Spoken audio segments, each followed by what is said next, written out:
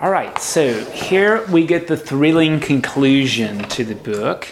Now, I do want to point out, if you want to backtrack and listen to the specific ones we've done, they're all available on the website. They're already there. So you can, if you can't sleep at night, you can listen to this for like an hour a pop. And I hope, I don't want to cut off thoughts, but I want to remind you that one way to read the book is at surface level, and it's very bizarre and awful. And once again, we have this other opportunity, I think, to hear that this, maybe even more so, in some ways like more readily than the rest of the Bible, is trying to describe the inner nature of things, not the outer. And in some ways, I think Revelation is easier to interpret because it's so bizarre that if we can say, aha, that's about the inner nature, then it's easier to apply that. I think sometimes we read stories about Jesus or stories in Genesis, and it sounds very much more reasonable, so we make the mistake of reading it literally. Revelation does not allow you to read it literally, or else it's a horror tale. And I don't think it should be. So I hope that's an okay thing. Remember, I think the goal of all these animal pieces and symbols that the book itself often decodes them, is for you to see how things are under the surface. The point of apocalyptic literature is not to confuse things, but to unveil them. Apocalypse means unveil. So here we are at the conclusion. Were there items this week or residual that continue to agitate you or encourage you? Did you get a new picture of anything this week? That's because it's got that paper in front of it. I can fix that quickly. Want to just take the tape off? Yes, I'll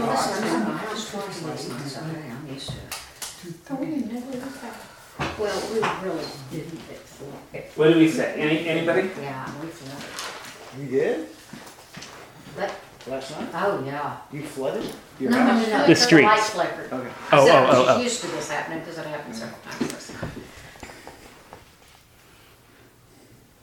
Well, not all at once. Well, repeat yourself. I'm sorry. My terrible question is always, what stood out for you this week? What did the readings do for you to confuse you, or did you make any new connections? Well, where I go back and forth when I read it, and I don't have my Bible in front of me, so I can't be specific, but it's like, first of all, they say, yes, he's going to forgive you for your sins, and then the next time it's all the sinners are going to be dead, and the other ones are going to be Well, so it's like, I don't know what I am. I know I'm a sinner. So let me see if I can help. No. No, there's always options, and I want to point out, not that I'm not going to tell you the right way to read it, but I want to say there's actually, you put your finger on some ambiguity. Right? I think there is some ambiguity. So here are some of the images that we get. Death and Hades, that's death with a capital D, is going to be thrown in the lake of fire. So this is a really interesting thing to think about. We usually read lake of fire through Dante and John Milton's eyes, which is like a place of torment. But the book is clear that the lake of fire is going to burn up death with a capital D, like incinerate it, obliterate it. It is that there will be no more death with a capital D, nor will there be a Hades. So Hades is like the place of the dead, or it's Sheol, it's really dark. That's going to be gone. And I think we also read that if your name is not in the book of life, you will also be incinerated. So the question is, whose names are not in the book of life? Now we've got choices. And in some ways, I don't think the book tells us how to decide. I think we're left to decide based on the rest of the themes of the book, okay? So one thing we could choose is that good people, their name is in the book of life, and bad people, they're not. so they'll be incinerated. Now, if you go that way, certainly the book, I think, is saying there's not an eternal torment. You just don't exist anymore. Like, you're gone. Nothing to feel pain. You're just gone. Then that question would be, who's good enough? Right? Who's good enough to have their name in the book of life? Right? Christians have wondered this for a long time. Right? How is it that you get your name written in the book of life? Is it something that you earn? That's works Christianity, right? So what do you have to do to earn it? More good than bad. Is it something that God gives that you have no control over? Now, if you pick that, you've got two ways you can go. One is, with John Calvin, you can say, God's already picked, some people make it, some people don't. A cute way is that number 6 isn't a fix, but number 7 goes to heaven. It's arbitrary and it's numbered. Now, Martin Luther believed that too. That's called predestination and election. So Martin Luther says, no one's good enough to earn it. And no one does. God gives it to some people. And we can say that's not fair, but that's from a human point of view, and our fairness matters not to God anyway, so there you have it. There's another read shared by, a number of people who said, well, okay, it is a gift of God, and to whom does God give it? Everyone. That's called the universalist position. People like, not just our Unitarian brothers and sisters, Karl Barth believed that as well. Probably the most influential Protestant theologian of the 20th century was a universalist. Whose name is in the book of life? Everybody's. Now, then what do you do with these images of destruction? Well, like with John the Baptist, who talks about God is sort of at the threshing floor, separating the wheat from the chaff. Again, we choose, are some people wheat and some people chaff, and they're completely destroyed, or are all people a mixture of wheat and chaff? And what God wants to do is burn the chaff up out of us so that we can be wheat. Or to put it a different way, there's a refiner's fire in which it involves heat. It involves, trial, frankly. But the point of the trial is not to see whether you're good enough. It's to pull the dross out of you. And here's this lake of fire to burn up all the parts of ourselves that are getting in our own way, if that makes sense. That was a couple of different choices. Now, I don't think the book is very clear as to how this works. I think we decide. Consequences of our decisions. If we decide that we're no good, and some people make it and some people don't, so we better earn it. I think we will, like Martin Luther. Martin Luther really pushed that to its logical conclusion. How can we ever know we've really done enough? Which means pretty much life is going to be lived in hell. But I don't think that's the point of the book. In some ways, I think that counters the whole message. I think so. If we go with John Calvin and say, listen, it's God's gift, nobody's good enough, and God gives it to some and not others, and don't let that get your panties in a wad because that's God's choice and you've got no control over it. I just didn't even see the point of trying myself. Now, John Calvin said, well, if you think that means that you're not one of the ones that gets there. So listen, that could be me. John Calvin sort of said, God's picked you if you choose to persevere. He'd like to have his cake and eat it too.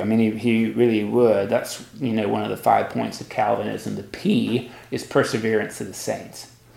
I think we could also make that same thought, like, oh gosh, listen, if everybody gets there, what's the point of trying? And I think the answer is, there is no point in trying. There's a point in living into the larger life God intends.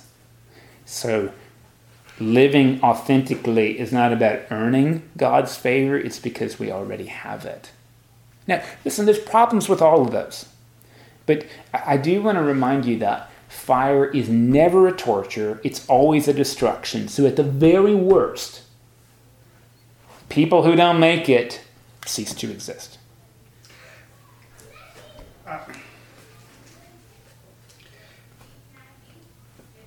I have, I guess, in looking at this and looking at all the peoples that have ever been born, I get a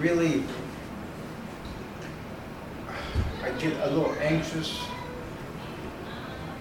because I think, well, if right here is meant for us, what has happened to everyone else? I guess I don't see how I get kind of squeamish about this because it doesn't seem right. Mm-hmm. If I'm explaining myself. Yeah, and maybe I can make this. See if I can clarify. See if I got it right. And I'm going to use different words, but see if I got it right. The way that a lot of Christians approach this book and frankly theology is that God has acted differently in different periods of history. So in the Old Testament, people were under the law, and look, they weren't making it. So Jesus offers us a new deal. It's a deal of grace. Good for us, but what about those people?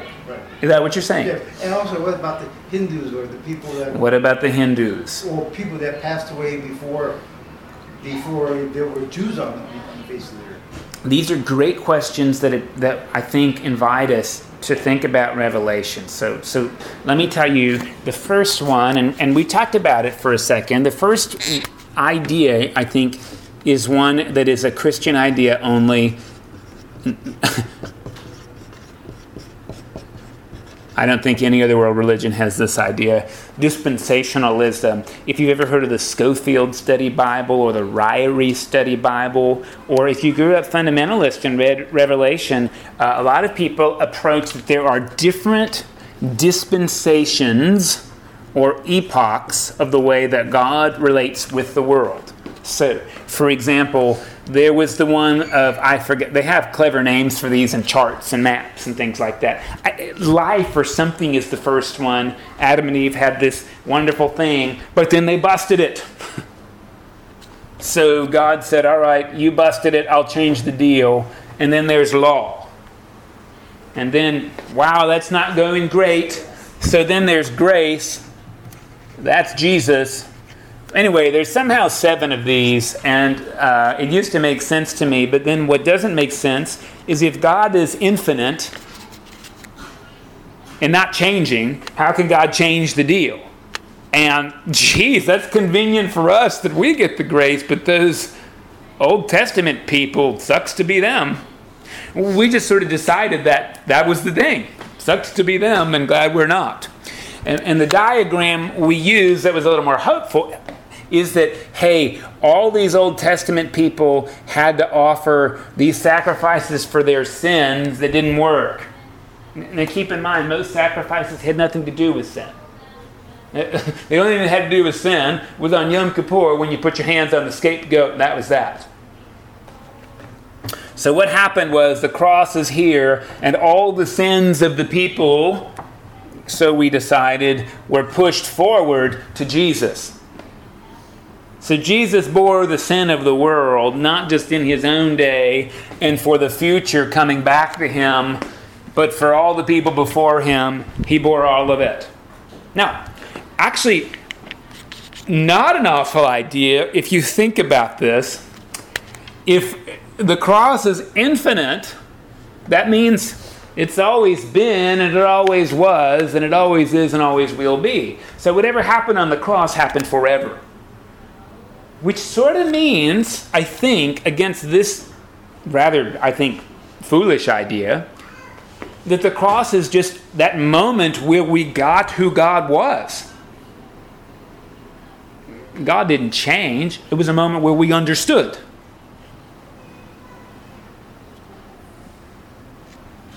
So then Tim brought up another question. This is really good because you can read this in C.S. Lewis's book, The Last Battle. This is the end of the Chronicles of Narnia, and I think I've mentioned it before. Fundamentalists really get their panties in a wad over this. Sorry to use that phrase. I should be more gender inclusive. Their underwear start to become chafing over this.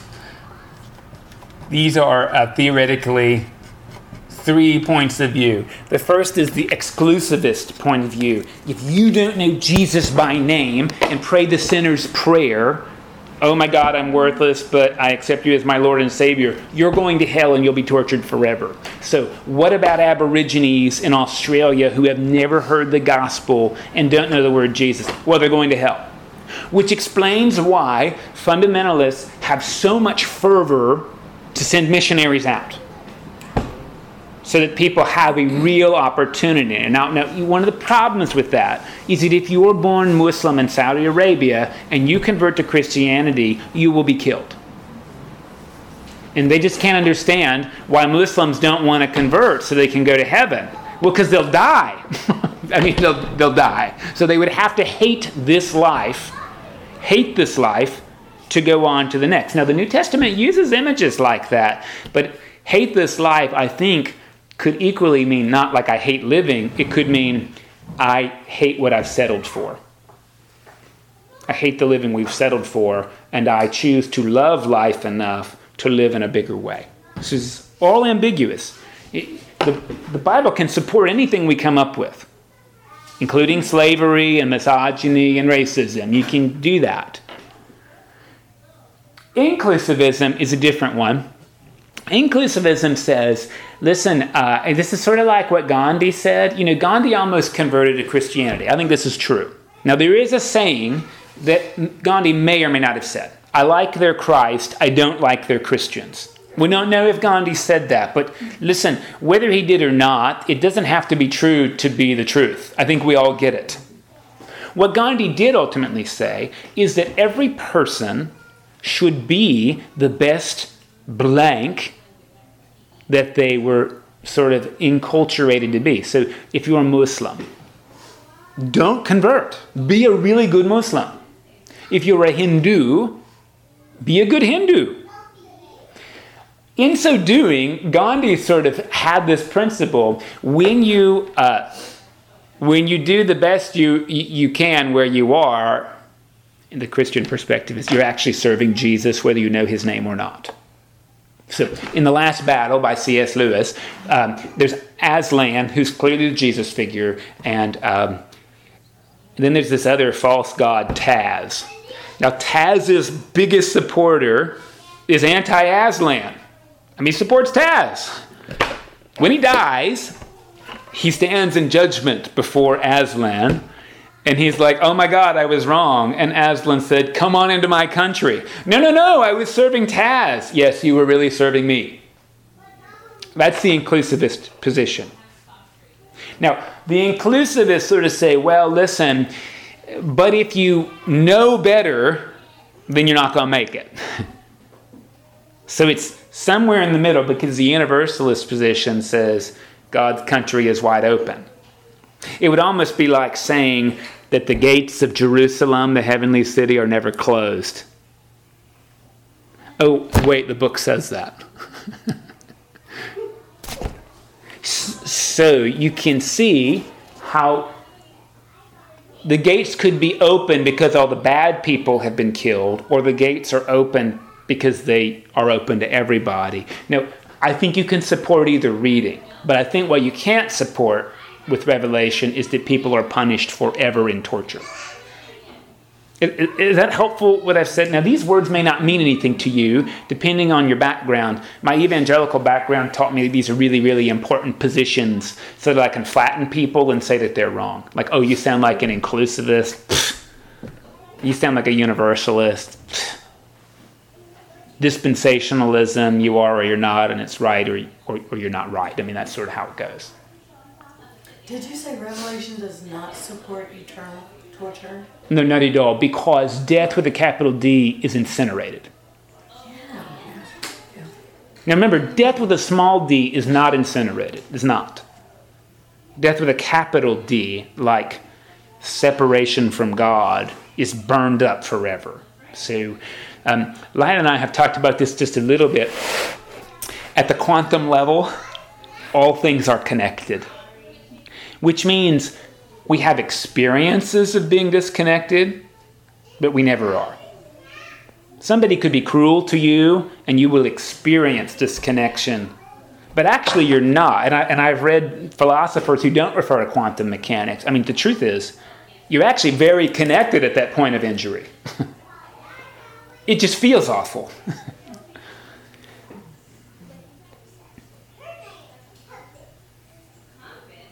I don't think the book challenges that. In fact, I think the book upholds that. So I don't know how to answer your question other than to say we choose our own adventure. And I think what's really, really important is that sometimes we say, oh, the words mean this, but in general, that's what we've been told that they mean, not what they actually seem to be pointing to. And I think our criterion is, when we read the scriptures, we can dial in on a phrase or a paragraph and use that to support a notion we've already been given. But, again, I put to you, Jesus on the cross in Luke says, God forgive them, they don't know what they're doing. Well, that's pretty, at least inclusivist. I think that's pretty universalist, to tell you the truth. That at our worst, we don't know what we're doing. It's not that we're intentionally separating people from God. We think that's how we're supposed to be. For whatever reason. Of course, we could read Matthew, where if you don't have righteousness better than the Pharisees, you don't have the kingdom of God. Why are they so different? Actually, I think they're really similar. Because righteousness doesn't mean piety, it means justice. And if we don't live into justice, we're not living into the kingdom of God. Okay. Our choice. What happens when we die? That's the big confusion, right? So you didn't live into the kingdom of God while you're alive. Either God destroys you utterly, or God says, welcome to the kingdom you've always missed out on.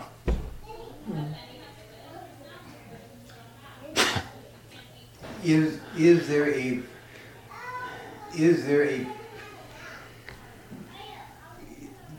anywhere in Revelation where there is a period where God, that if you have been an unbeliever or a bad guy or an Adolf Hitler or Stalin, whatever, that somehow you see the light after you die? I don't think all that's clear. I think it's predicated on what we bring to the book, not what the book offers us. Again, God dwells among mortals. Read that this week. New Jerusalem comes down to earth. We don't go up to heaven. So the whole idea about rapture taking us away from the world, I think is poppycock. The book that rapture is based on so much has a counterclaim about it. Right. So what about bad folk? Well, again, I think it just comes down to, listen, the gates of Jerusalem are always open. The gates of the heavenly city never close. And the gates of the heavenly city, which is here on earth, we don't need the sun for illumination. God will be our light. There's no tree of life, there's no tree of knowledge anymore. Now there's just the tree of life. And there's a river that flows out. Revelation gives us those images, not, I think, these other ones that are about picking and choosing. What happens to the beast? Well, we could choose that the beast is like human beings at their worst, and they get thrown into the lake of fire and they're gone. Or we could choose to read that the beastliness of humanity is thrown into the lake and incinerated. So is it the beast in and of him or herself, or is it the beastliness. These are choices that we make. Now listen, either way we pick, the book is really clear, I think, in its imagery. There's not eternal torment for Adolf Hitler. If he doesn't make it, he just didn't make it.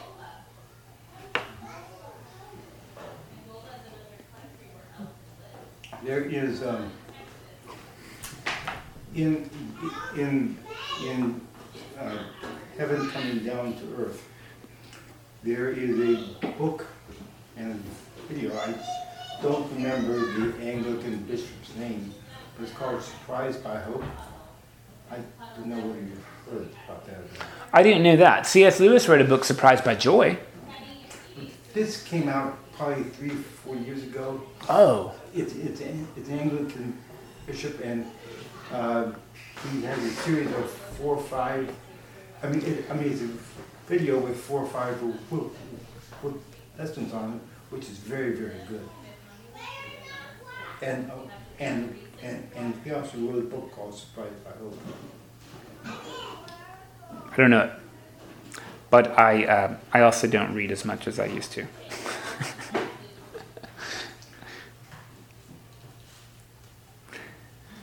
Okay, did I touch a nerve here? I mean, it's by N.T. Wright, Yes. who's not just a bishop, but like kind of a scholar. I mean, he writes scholarly books. Yeah, N.T. Wright, yeah. I'm surprised by hope. Yeah, yeah. I know I just gave a long monologue, and you're welcome to agree or disagree or titrate those points. I mean, really, what do you all think? Well, there's so much in your monologue or in all of this that I don't, it's, for me anyway, it's hard to break it, to separate it a little bit, because it takes also self-searching,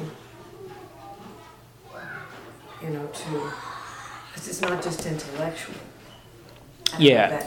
No, I think in the last couple of times, I think we're carrying so much baggage about what this means that to make some of these conversions I'm offering to think about, we'd have to convert a whole lot of what we've already been told everything means. In some ways, this book is like a keystone to our whole theology.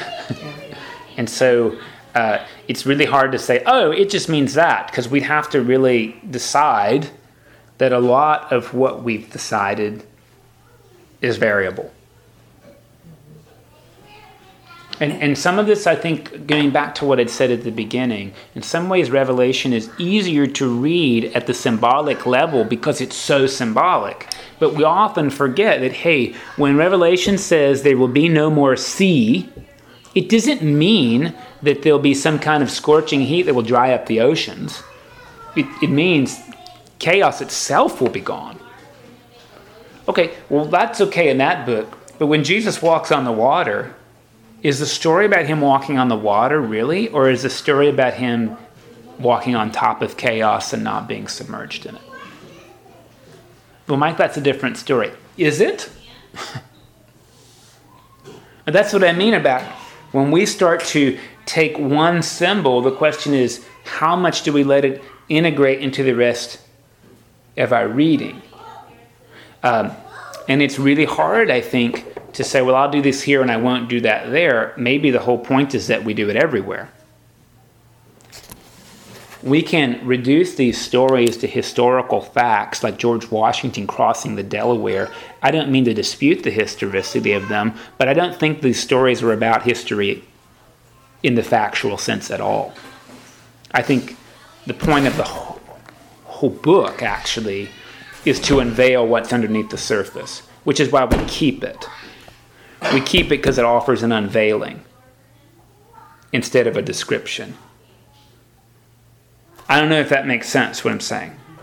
No, yeah, that makes sense. Because it's interesting that you mentioned something about the capitals, because at one point when I was reading it aloud to Tim, and then we were taking turns reading it back and forth. And I said, wait a minute, why is it capital here and it's not there? And sometimes it's in the same sentence. That's because the translators have made an interpretive choice Yes. on your behalf. Yes, that intellectually you figure that, Yeah. but You know what? I just realized I meant to translate this into Catholic speech. This is fundamentalist speech. Let me see if I can translate this into Catholic for you. okay. Do you know what happened in 1964?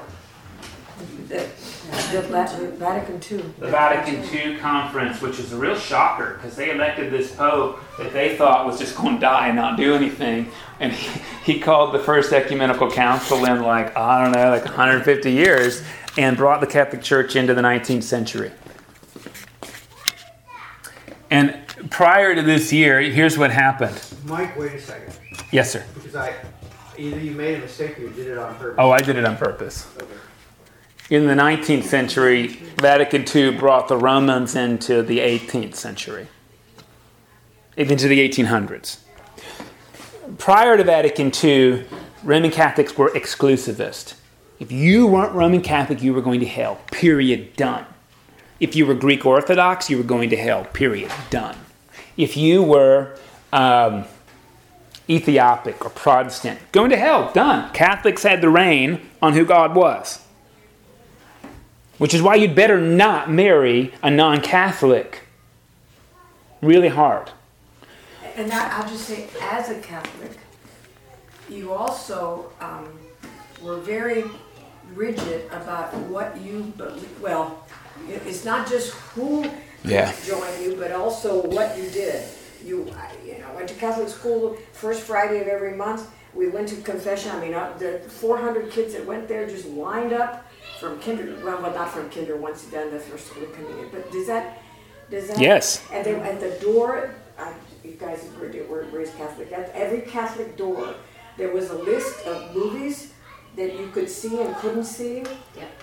And Now, I want you to know that this has not changed for everybody. I still know plenty of Catholic folk, and that is still their approach. It's not just that you got to be Catholic to get it right. You got to really be Catholic. And they'll tell you when to eat fish and when to eat meat. And they'll tell you when to genuflect and cross yourself and when not. You better not mess that up because there's an exclusive one way. Vatican II changed it a bit. Not everybody knows this. And he didn't change it like, oh, I'm okay, you're okay, it's all good. What happened was there is some inclusivity, but the doctrine of Vatican II says we're on a ladder to heaven. You may say, Mike, I don't know that, so it's not the case. This is the case. Guess who's on the top rung of the ladder to heaven? Well, the Romans, of course. The Roman Catholics.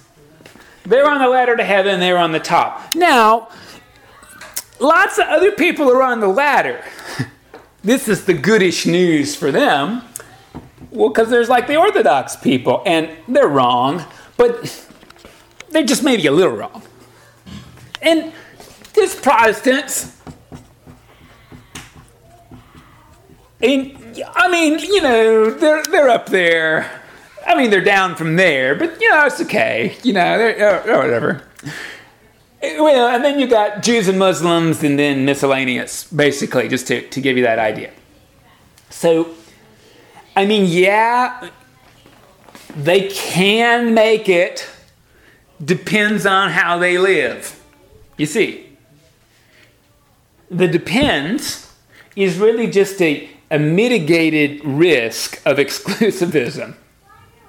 Now, you can buy this, but you still have exclusive claims about which spiritual practices are better than others.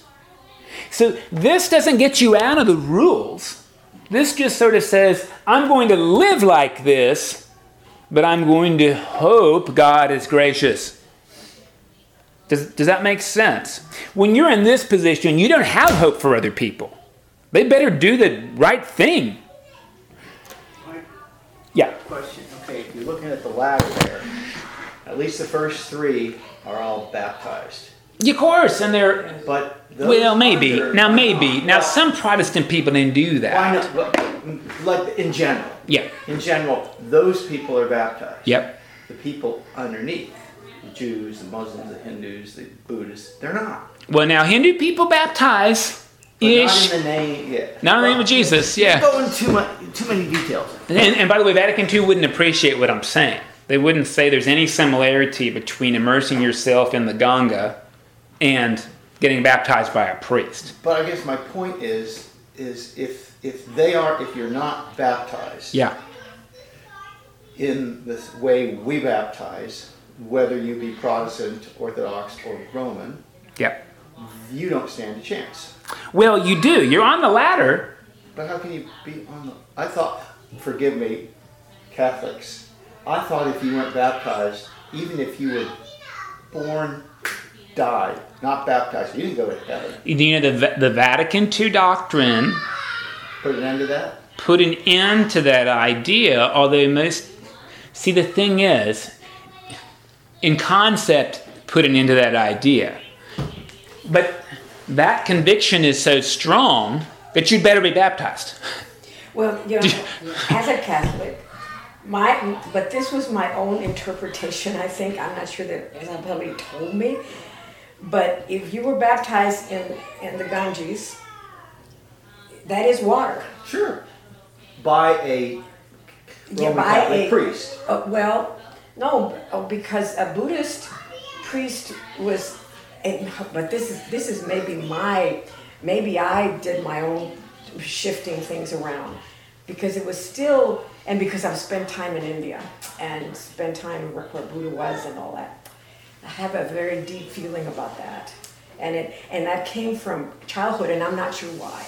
So I think we were left a little bit open, unless you were in a place where, you know, I don't know, in a convent, I suppose. If you were in a convent, or you were, because there were some priests that I knew that The pretty. the inclusive idea was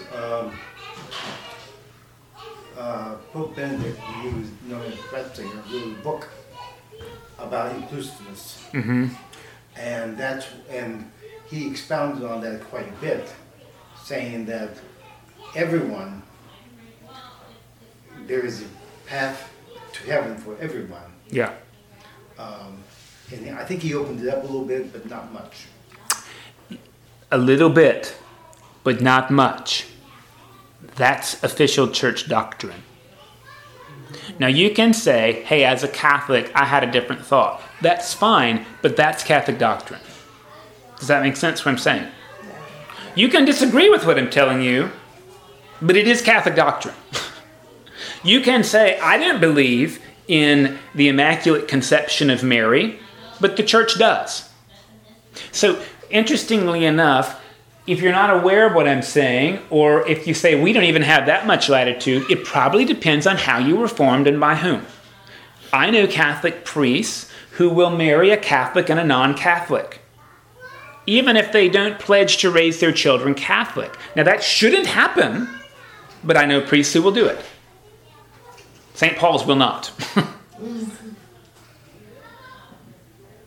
So there's the difference between official doctrine and what the local priest will do and what we internalized.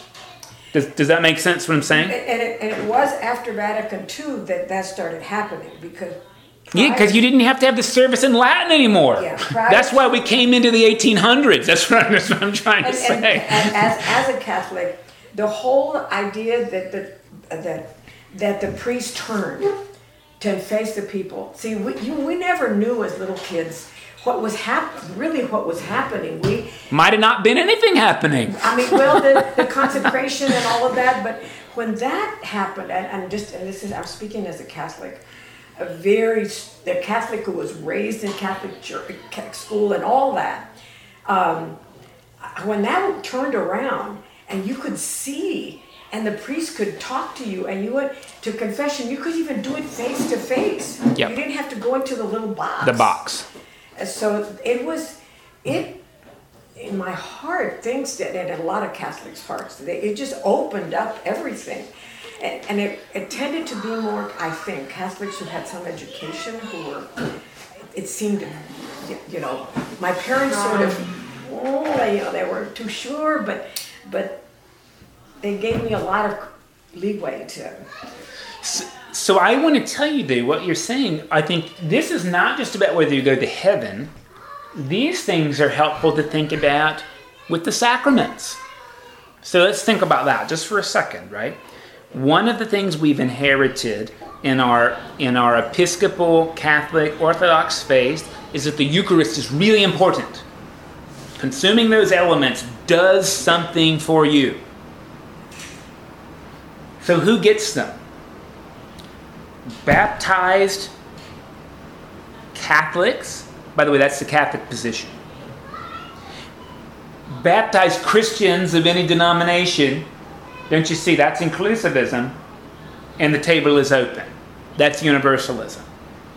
Now, I'll tell you that the Episcopal House of Bishops is inclusivist and not universal. So inclusive is Baptized. universal. Communion's for the baptized. Now, I don't want to dicker with their position, but I do. Because, I'm so glad you do. and I'm on recording and this is awful, but our directions are we're not meant to offer Eucharist freely. Well, I don't say unbaptized Christians are welcome. I just say it's the table of the Lord. My question is, do you have to earn the Eucharist? Well, no, God gives it. Then you don't have to be baptized. Yeah, I like that. yeah. Well, baptism isn't earning anything if it's a qualification that in fact it is. Who does God disqualify from grace? Nobody. Now, I grew up saying some people. And I think this frame of mind going way back, Martha, I know I got way off. The question is, how do we read the whole book? And then how do we read our faith life now? And how do we read ourselves and one another? God excludes who and for what. God includes who if they do what. Is baptism something you have to get right? Now, and I want to talk out of both sides of my mouth for a second, right? Because I think that the Eucharist can be open to anybody, but I'm not sure marriage is. Like if I had a couple who I didn't have anything to celebrate, I wouldn't marry them. What do you mean? Well, once upon a time, these people wanted to be married by me in Coronado, but I didn't know them at all. And the first session, what I learned was that the man had been married for maybe 35 years, and his wife had just died 8 months ago. And now there was this Filipino lady who didn't really speak much English, and he wanted to marry her. And when I asked them about their relationship, he answered all the questions. She never did. And to be honest with you, I wasn't really sure there was much in the relationship. He was arranged. Was it bought? I don't know if it was bought. It might have just been a rebound. Yeah, well, In some ways, who am I to say whether there's grace in a relationship? So this is where it gets sticky, right? I might give anyone the Eucharist, and I might baptize anybody, but I won't marry anybody. So you didn't marry them? They wanted to get married somewhere else, thank God, because, I'm so loath to say no, I don't know what I would have done. I hope I would have said no. I mean, I made everyone go to premarital counseling with a PhD person, and if she'd written me a letter that said, listen, they need more work. See, that's the thing. Counselors, they don't ever say no, they say needs more work. Yeah. But it seems to me that life, whether in a society, has rituals. I mean, you have steps, you have ways to, so that those rituals have to mean something. Well, and that's the thing, right? And that's the hard thing is figuring out which ones you have to earn and which ones you just deserve. I don't think everybody should be ordained because they want to be. No, And that's a hard one, right? To say we believe in grace and God, but we just didn't think you need to be doing this. Well, it's like when you're raising kids, and at 12 your kid came to you and said, I want to have sex. I've started my period, I want to have sex. Well, no, you're 12. You don't,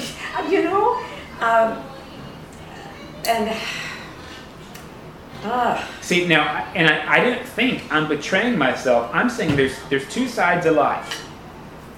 There's the part that is unearned, that you just deserve. And then there's other things, honestly, we only celebrate when the work's been put in. I believe in grace, but I didn't believe everybody should just be handed a college degree because they want one. Right. I think we attain that. Now listen, you're not a diminished person if you don't get a degree. You're not. You have diminished opportunities because of the world in which we live. But it means something to earn and celebrate. Do we earn baptism and do we earn Eucharist, the primary sacraments, or do we deserve them? Jeez. Now this is a good one, right? Because you can do this two ways. You can say, we deserve them because God offers grace freely. Or you can say, we don't deserve them, but God offers them freely. And either way, you come up with the same conclusion. Everyone gets them.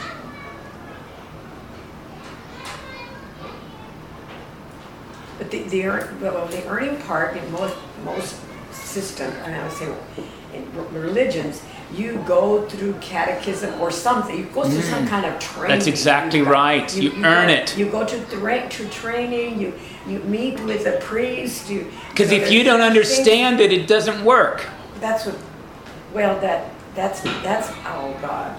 But that betrays the whole point, isn't it? You can't understand what it's doing. Would you baptize anybody? Absolutely. Well, unless they didn't want to be. Well, that's it. I mean, who wanted it?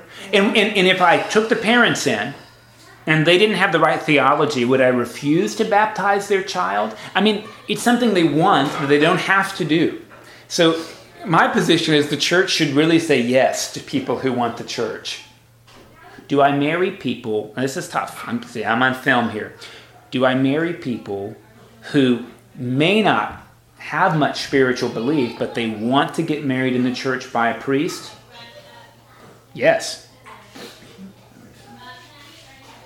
Because otherwise, I mean, again, if there's something to celebrate in their relationship and they want the church involved, I just think that's a home run. They want the church involved, even if it's not for a good enough reason. But when good enough reasons are criteria, people lie. Yes. I mean, that's the thing. They lie. And we believe in telling the truth. So if I would only give you a marriage if you say the right words, I mean, I'm giving you the wrong incentive, aren't I?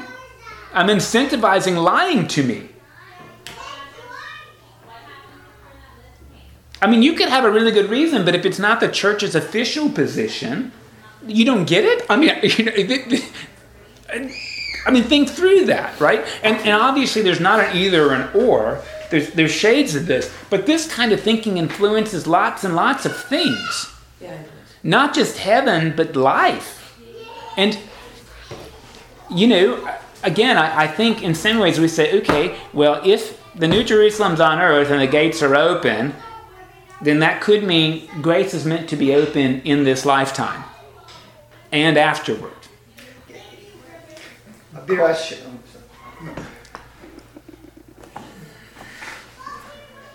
Where Islam is exclusive, and most of the other religions in the world are fairly exclusive. Well, Islam's inclusive. It includes the people of the book. Okay. Now, some Muslims are exclusive, just like some Christians and some Jews are. Yeah, and some Catholics.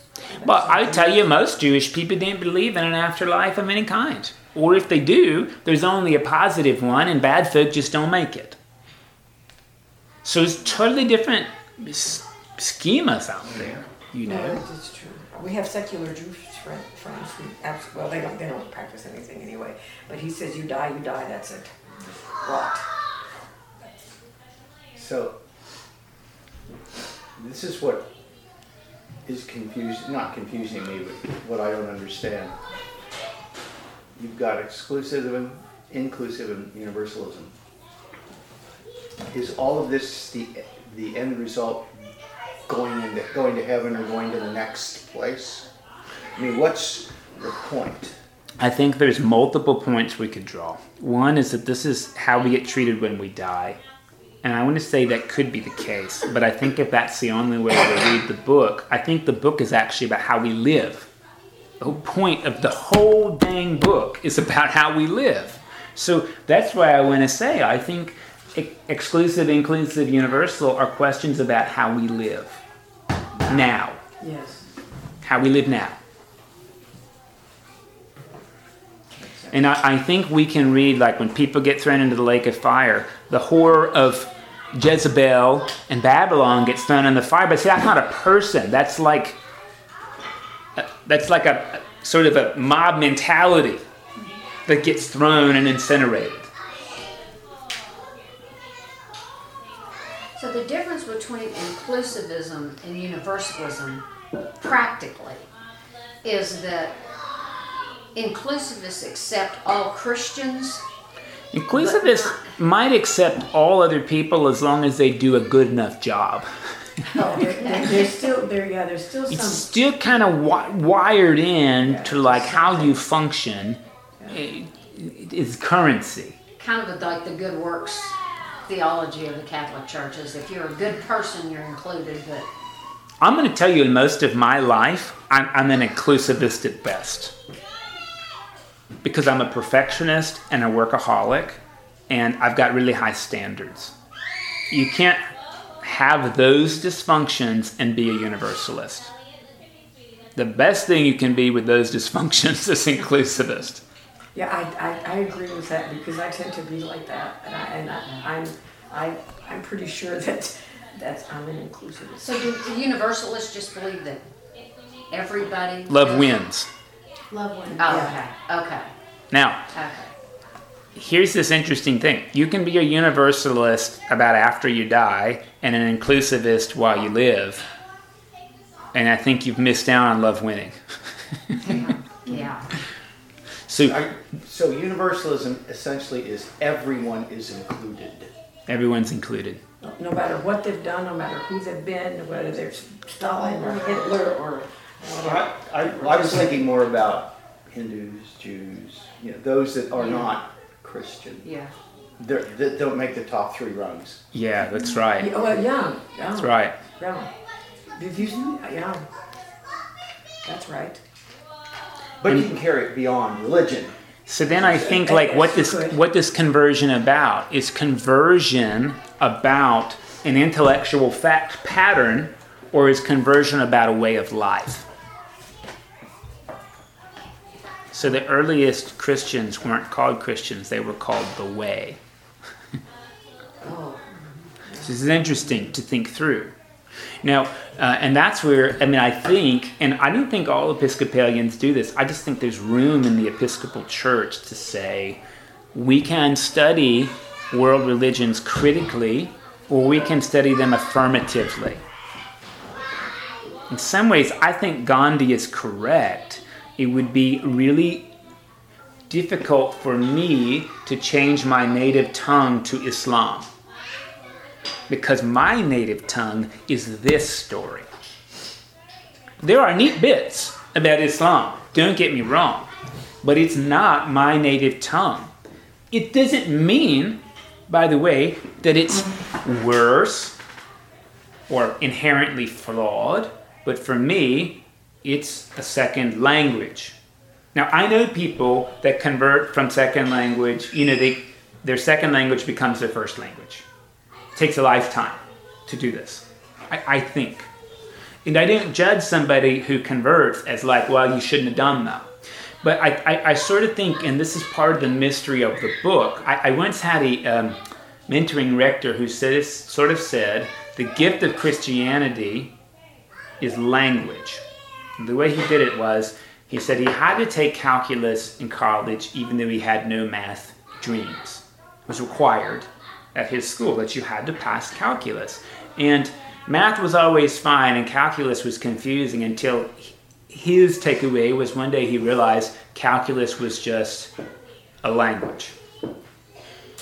A way of trying to orient ourselves and understand and describe. It wasn't a final language, it was a language. And his take, I mean, he said this openly in a sermon, which I thought sounded like kind of heretical at the time, was that Christianity was a language. A language. It was a way of describing and orienting ourselves. And of course, when we say English is the language, we fail to realize we've brought loaner words in that do a better job describing things than English does. Like pajamas. Pajamas, not an English word. Angst, not an English word. We've included it in our lexicon because we find it helpful descriptively. I didn't mean to say that, hey, all world religions are just languages, but I think that's what I mean to say. Well, that's true. No, that's true. Now, all languages have edges to them, right? And you realize this when you learn another language, even just in high school, that there are bits and phrases and idioms that do a better job than English does in their equivalents. Well, I think so, anyway. Right? We get it, and I'll just tell you some of the ones, like in Hebrew, Holy Spirit. Oh my God, what's a spirit? I mean, hopefully it's helpful to hear a spirit's moving air, not a ghost. So, okay, but I don't want to just say moving air in English. That's weird. But to think about an extraordinary movement of air that is breath or wind that's sort of pushing or bringing oxygen and life, okay, well, like, all of that in the word spirit is nice. Shalom doesn't mean like, oh, quiet, hello. Shalom as the word of peace really means like the opposite of war, like something that's constructive and life-giving. It doesn't mean like quiet, it means creation. Why don't they just say that? Well, they did. They used the word shalom.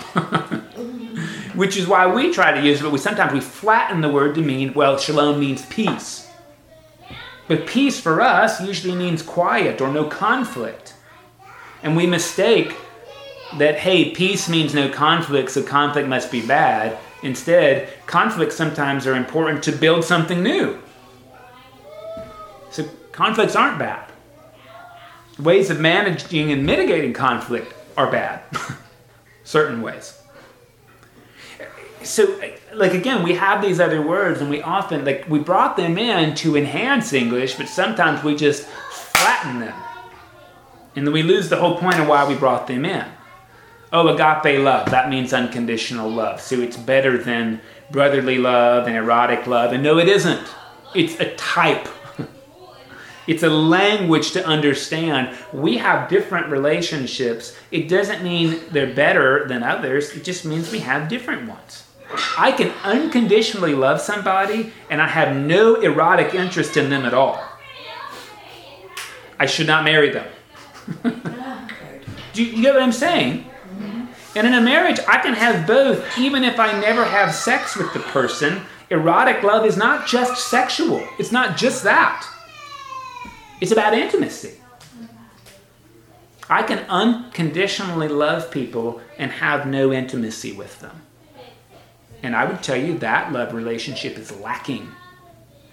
Not that I need to have intimacy with everybody. Can't do it.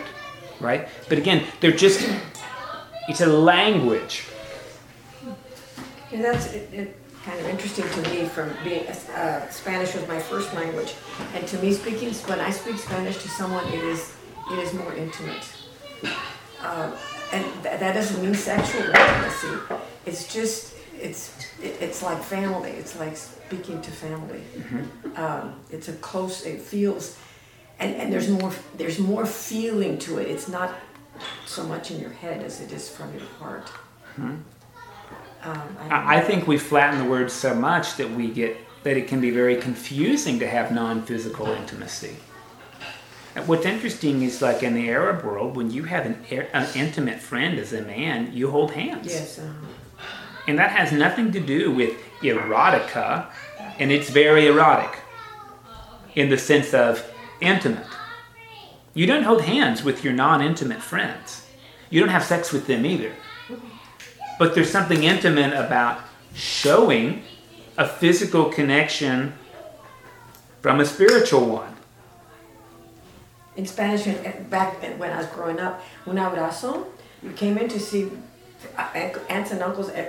You got hugs. Everybody. Yep. There was nothing. It was not a sexual thing. It was not. But an abrazo was something. If you didn't get el abrazo, espérate, me tienes que abrazar. It was. I practice intimacy when I anoint people with oil. I touch them on their head. Yeah. And that's Yeah. intimate. Yeah, that is. It's erotic in the Greek sense, not the English sense. I was raised that way too. Yeah. How do you my define mother's first erotic? language was not English. In the way you are A way that's, it's about intimate love that extends into the physical plane. so you're saying intimacy can just simply be touching. Doesn't have to have anything to do with sex. And it may not even be touching. You know, there's people who have emotional affairs. Yeah. That's erotica. So like you were talking about universalism and grace, you don't have to earn it, right? I think so. It's a gift. So that's why I feel so relieved and delighted that we've declared that we're an open and inclusive parish. And the truth is, we've made that declaration as a way to guide our journey. We're not there. No, but it's... Because who is there? Who is there, right? Right. And again, the language is not descriptive, it's prescriptive. And I think that becomes really important. Language does two things, right? It prescribes where we want to be, who we hope to be. Do we hope to exclude or do we hope to include? So it helps us live into... I hope so. That's what a good mission statement does. It doesn't say who we are, but who we aim to be. It's dangerous to exclude people. That's one read of this book. Another read of this book is we ought to exclude people. So we can hear that the cowardly, the vile, idolatrous, magic practicing, immoral are thrown into the lake of fire, and those are people, or we can hear that those ways of life are incinerated. And I like that way of looking at it. I like it too. I don't live it. Like, just be honest. I like it. I'm not there. And maybe that's part of the point, is to like it enough to live into it. Well, I think that's what the journey is about. I hope so. I could be wrong. It could be, if you're immoral, God will incinerate you forever. But based on whose standards, I think that's the difficult part. How can he destroy something that he has created? That doesn't make sense. Doesn't make sense to me either. Except that children love to do it, right? I mean, children like to build castles and knock them over. Yeah. And that's an analog between us and God. So I think we always have to choose, is God like us, or do we get to be like God? I think that's what the journey is about. This, I think, is a really hard thing. If you hear that the idolatrous are burned up in the lake of fire, there's no hope for you. No. No hope for me. There's no hope for I don't think It's over. Who has a pure faith? You know, and that's why I'm really drawn to definitions like a saint is someone aware of their selfishness behind every motive. A saint is somebody who's comfortable in their own skin. It's really what that's saying. It doesn't mean saints are selfish. Saints realize that they're present in everything they do. and it was not always right or not always correct or not or So is that the shadow? Could be. Accepting your shadow side? Could be. Part of that? Could be. I mean, and I knew, by the way, I guess I'm really like pounding home, like Mike's interpretive key to Revelation. I I just want us to weigh it carefully because I think it's not a key many of us have been introduced to. And then if we hold the key, it doesn't just unlock this book, it offers to unlock a lot of other things for us. Really helpful for me. Helpful. Really helpful. So Barbara Brown Taylor, Episcopal preacher, says that salvation is whenever someone who has a key uses it to unlock a door that they could have locked. Salvation is with someone who has a key to a door, unlocks it instead of locks it. Includes instead of excludes, if that makes sense, is salvation. Now, there's a lot of other symbols speak, right? And I think we have to really... It's interesting to hear that fine linen is the righteous acts of the saints. So why do clergy people wear linen? It's meant to represent that. Garments are meant to represent. Just like censers are the prayers of the saints. That's why we use that stuff. We still use linen purificators. We don't use cotton ones, which are much cheaper. Yeah. And it's anchored in this. Now, most people don't even know about all that liturgical history. Here it is. Here's the history. You know, Sunday when we came to Mass, and Samuel had the stick, and I thought, what the heck was the stick for? Just to hit people and wake them up. Well, I read that what the Verger and I got the name for the stick too.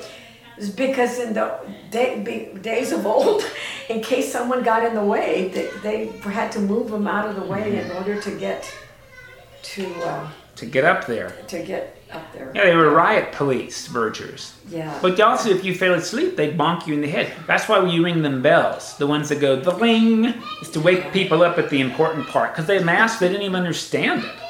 Oh, that's the moment that something magic happens. Oh, now see, that's interesting. Because magic gets thrown into the lake forever, too. Magic, like even Christian magic.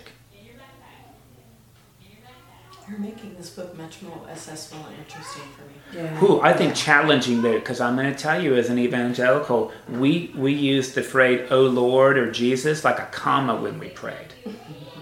Lord Jesus, we just asked, Jesus, heal this woman, Jesus. That's Christian magic, and God would like to burn it up. So That was a bold statement. I fully believe it. I fully believe it. You know, I kind of had a thought about that. Why do evangelicals do that to everything? Because it's magic. Oh my gracious. It makes God do what we want. Wow. And that's the point of faith, is to get what we want out of God. When I was young, I'm from Ohio. There was a preacher up there by the name of Rex Humber. He used to have a TV program where he would put his hand on your head, and you, in the name of Jesus, you'd be healed. The person would get up and start running around. It might work. It might. I just didn't think the point of faith is to get God to do what I want. I didn't think that's the point. That faith starts with, you're going to be thrown in the lake of fire and be tortured forever. So I don't want that. How do I not have that happen? We pray every week, thy will be done. That's our anchor prayer. But what we believe is our will should be done. So the question is, what's God's will? That we get tortured forever, or that people have larger life right now? That influences how we live, not just now, but later. I think. I know this is really hard. I know we're really spinning our wheel, but I think the question is, there's a difference between shrewdness and wisdom, to circle back. We can read this book shrewdly. There's cataclysm. How can you jockey yourself in the Game of Thrones? Or, there's wisdom here. Shrewdness. What's in it for me? Wisdom. What's in it?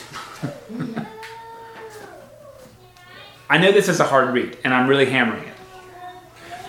Well, no, I'm glad you did, because frankly, when I read it, I just felt dumb. I don't understand. I mean, It's there's beauty in it because of the words and but there's also fear and. there can be. I mean, consider this image. The saints wash their robes in the blood of the Lamb. Okay? That could be really gruesome. It could glorify suffering. It could be something like, hey, remember our linen, our robes are the righteous acts of the saints, and we got to wash those off. Or it could be, hey, holy people, ones who point to God, saints, literally wear the life of Jesus. Not the death of Jesus, the blood, the life of Jesus. Well, don't you think that's true? I mean, no matter what kind of eschatology you have, aren't saints people who wear the life of Jesus around? So what if we just read it that way? It'd be really easy to affirm that, don't you think? I mean, I don't have any trouble with that image.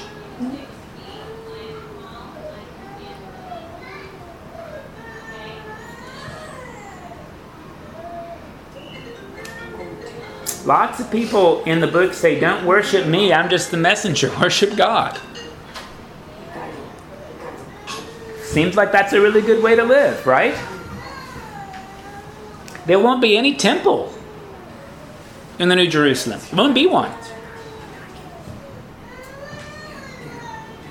So, if there's no place that's better to pray than another in God's future, then we should live like that now, right? I mean, that means we don't privilege places above. We try to make them all holy places. Even the Costco parking lot, it's challenging for me. Because if you want to see how the rest of the world drives, you go to Costco on Richmond.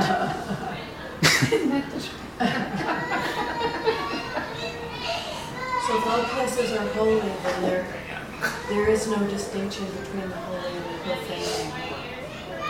Was there ever? I think It's just like saying at the quantum level, there's ways we experience connection and disconnection, but there's really just connection. And energy's always flowing, but it gets blocked up sometimes. We do that sometimes. We have holy places we go because in that place, one time, the blockage come unblocked. So that's holy. So then I think, our necessity is to make a temple out of every place, to try to orient ourselves so that places where energy is blocked, we're part of getting it flowing again. Sanctuaries are really important because they're practice spaces for us. We go there because hopefully it's been that place, so it's safe. It's a sanctuary so that we can then go out and make new ones. But if that's the only sanctuary, the world's a really small place. But it's a place to start. It's a place to start, and that's why we need it, even though we don't. We were in Varanasi and Buddha, and this was in the middle of where he lived and grew up and all that. That was the first time that I felt like I was in a holy place other than when I've been in a Catholic church. And it was so overwhelming. It was really amazing. And I guess as we were doing it, we were following his life, so to speak. And his life was like Jesus, sort of. There's parallels if you... anyway, I don't know why this came to my head, but that was felt holy, holy, holy to me. But every place, you're right, but every place, not just like that, should feel holy. And if it doesn't mean there's something wrong with us, No. but it might mean there's a failure of our imagination. Sometimes we're really good at hearing, but we're not good at listening. Yeah, because it's like many places we've traveled so much and we've been there, seen that. But there in that space, I was more than just there. It was, and yes, it is a lack of imagination. See, we all have, I think, thin places where the veil between heaven and earth is very thin. Often it's the Rockies, or we went to Hawaii, and that was this thin place where we just felt at rest, right? And I think the goal of those places is to be nourished by them, but then to thin out the border, to thin out prison, to make those thin places. Sometimes the thickest places are our homes. Yeah. Because there's so much residual stress or hurt. How can we make them thin places? How can we open the gates to the New Jerusalem? Well, wherever we go. That's one way to read the book. See, I think if it's just about, here's a fact pattern, you make it or you don't, there's no real invitation here. But if this is language describing a larger reality that we're invited to participate in, see, then there's an invitation. Like, we can do something about it now that will be enjoyable for us and other people, that will make God manifest on the earth. And this is one of those things, I just was involved in wedding planning, and somebody said, well, we can just play songs from the hymnal, right? Just sacred songs. As if there are secular ones. I didn't always like the genre of rap, and I think rap lyrics can often describe realities that I think, are less than what I'd aspire to. However, if I spent the time to decode what they're trying to express, they might actually have something to say that I heard but didn't listen to. I don't think I would consent to a couple playing or to someone asking for Highway to Hell at their funeral, because I just think that would be a funny song choice. However, I will tell you there's some reality to that song. I've been on highways to hell before and speeding up. And I knew it. And I pushed the accelerator harder. I don't know if you've traveled those roads. That song's very descriptive. Yeah. Hell's bells? Boy, I wanted to ring some bells and bring other people along with me. I knew where we were going. You ever want to ring hell's bells? Oh, well, that's secular. No, it's darn descriptive. It's darn descriptive. I've stayed at the Hotel California. I understand there's an underbelly to these, but that underbelly's real. I hate gangster rap lyrics that describe women as hoes. Yeah. But boy, that is so descriptive of how we treat each other. How we perceive one another. Again, there is truth in what that expresses about us. It doesn't have to be, though. It doesn't have to be. I just wanted to point out Jesus rides a white horse in heaven. You notice that? So people who say there's no animals in heaven, they haven't read the scriptures. There's at least one horse, and probably my dogs are there as well. And he has a tattoo, doesn't he? He has a tattoo. Do you notice that? And it's on his thigh. Yeah. Now, I would have put it somewhere different. That happens to be a very painful place. But you notice that people throughout the book have tattoos. They have God's name written on their heads. Mm-hmm. So how interesting that we would exclude people who literally read the scriptures. Because in so doing, that's what we're doing. Mm-hmm. That's what we're doing. Tattoos may not be for you, and that's fine. But to exclude somebody else because of how they present, we could read Revelation that way. People who aren't the saints, who aren't wearing the right clothes, they're in trouble. But if clothes is metaphor, right, for being dressed with the life of God, we are in trouble, aren't we? If we're not dressing ourselves with this life, we're in trouble. Not like God's going to get us, we're getting ourselves. Lots of alternatives to how we read this stuff. Any suggestion? Any authors you would suggest? Well, I will tell you that if you'd like I think a really good description, there's this course by the teaching company, and it's called The Apocalypse, and it's through art. And this Lutheran guy, Craig Kester, talks about this book and then gives an art history of the book. He's a good lecturer. I like it. Teaching company, great courses. Probably have it at the public library. You could borrow it. I used to have it, and I think someone borrowed it indefinitely, so I don't know if I've got it anymore. But it's quite good if you want more revelation. But I think, I guess that's Revelation specific. I'll tell you who's really good follow-up that's linked to this. Let me look up the title of the book to get it right to you. I don't know if you know Marcus Borge.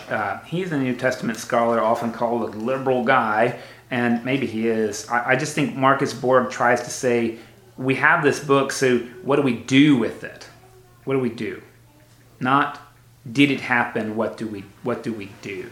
He wrote a book that I thought was really helpful about words. And it's called Speaking Christian. He read it in 2011. Why Christian words have lost their meaning and power and how they can be restored. It's not specifically about revelation.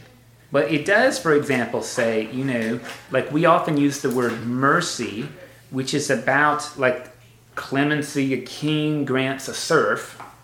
And we probably would benefit from something like compassion or empathy instead. So he actually advocates sometimes changing words we've killed. Lord, have mercy. Lord, have compassion. And he does this. Now, in some ways, right, if faith is a language, then words are really darn important. I have a master's in counseling and empathy, using the word empathy in counseling sessions. It was very, very... I would never use the word empathy, never, in a counseling session unless I defined it. Because I think most people don't get it. Wouldn't understand. And it's going to sound like splitting hairs. A lot of times we think sympathy and empathy are the same thing, and I think it's worth a 30-minute lecture on exactly how they're different. It's not the same thing. Yeah. Because that language helps us understand ways of being. That's a good point, because people generally, yes, will say sympathy and empathy are the same thing, but they're not the same. Yeah. They're not the same. That's why I would say this is a good book. And maybe we'll read that this summer in Adult Forum and talk about it on Sunday mornings, because we're about to do summer reading list. I'm torn because there's a couple books I want to do already, and one of them is The Daring Way by Brene Brown, right, which is not the Bible, but it does this. It talks about ways of being that are more heavenly than we are already being.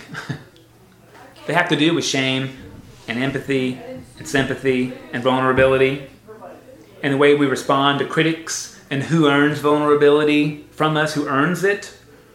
I've paid attention a little bit to Brene Brown because several people have said it seems to me like she's just restating what a lot of other people have said, which is all right. I'm not, but there's still a lot of power in all that. And when I say all that, it's in how people interact with each other. And anyway, that would be good. So we may do that this summer. That'd be good, yeah.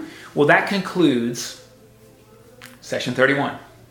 See, we have one more to go, which will be like sort of our grand, not a review, but remembering, putting everything sort of together next week. Thanks for sticking around for a really long monologue today.